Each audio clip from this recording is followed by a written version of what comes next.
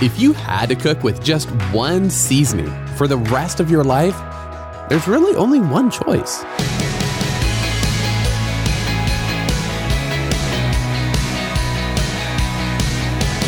Hey, I'm Dylan, and you're listening to Unlocked, your daily key to unlocking God's Word in your life. I don't really love cooking, but I do it because, I like to eat and not starve. I'm not great at it. But one thing I do know is that just about every meal needs at least a little bit of salt to bring together the flavor. I don't know what it is about salt, but it's nearly magical for food. Salt was a big deal when Jesus was teaching here on earth too, so it was a good metaphor for him to use. We're going to find out more about that with today's story, Salt and Such, by A.W. Smith. You're groggy this morning, and you walk barefoot to the kitchen in that sort of foggy, sleepy state. Once you arrive in the kitchen, you mindlessly and wordlessly prepare your oatmeal.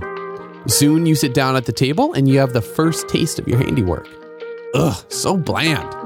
You add more sugar and try again. Still frown-worthy. You add still more sugar. Ugh. You're about to add even more sugar when your mind clears and you realize this needs salt, not sugar. You try a pinch of salt, and the oatmeal finally tastes good. As Christians, it's good to be reminded of how salt enhances the flavor of things. After all, we're salt too. In Matthew 5:13, Jesus told his disciples they were the salt of the earth. What does that mean? Jesus went on to say they were also the light of the world, and then he said, "Let your light shine before others, that they may see your good deeds and glorify your Father in heaven." Those come from verses 14 through 16. This applies to all Christians. We have a calling to season people's lives with the flavor of God's love. His love compels him to help us, even to the point of dying on the cross for us. The way we treat others can help them get a glimpse of Jesus' enormous love for them. You can find out more about that in Matthew 25, 34 through 40. So, how? Well, by the power of the Holy Spirit in us, we can be attentive to the needs of people around us.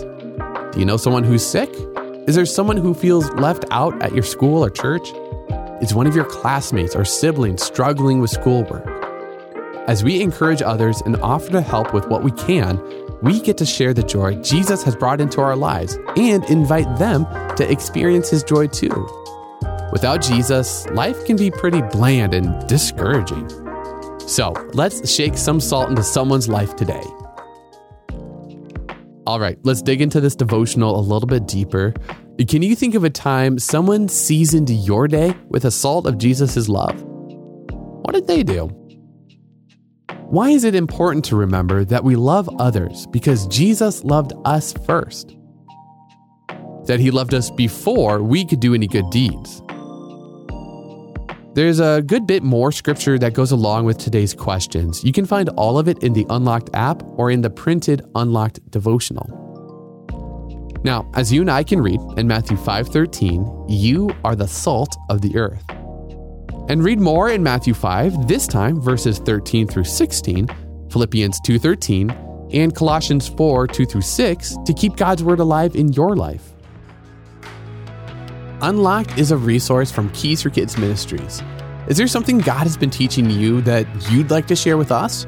Go to unlocked.org and tap Write for Us in the menu to find out how you can send in your own story.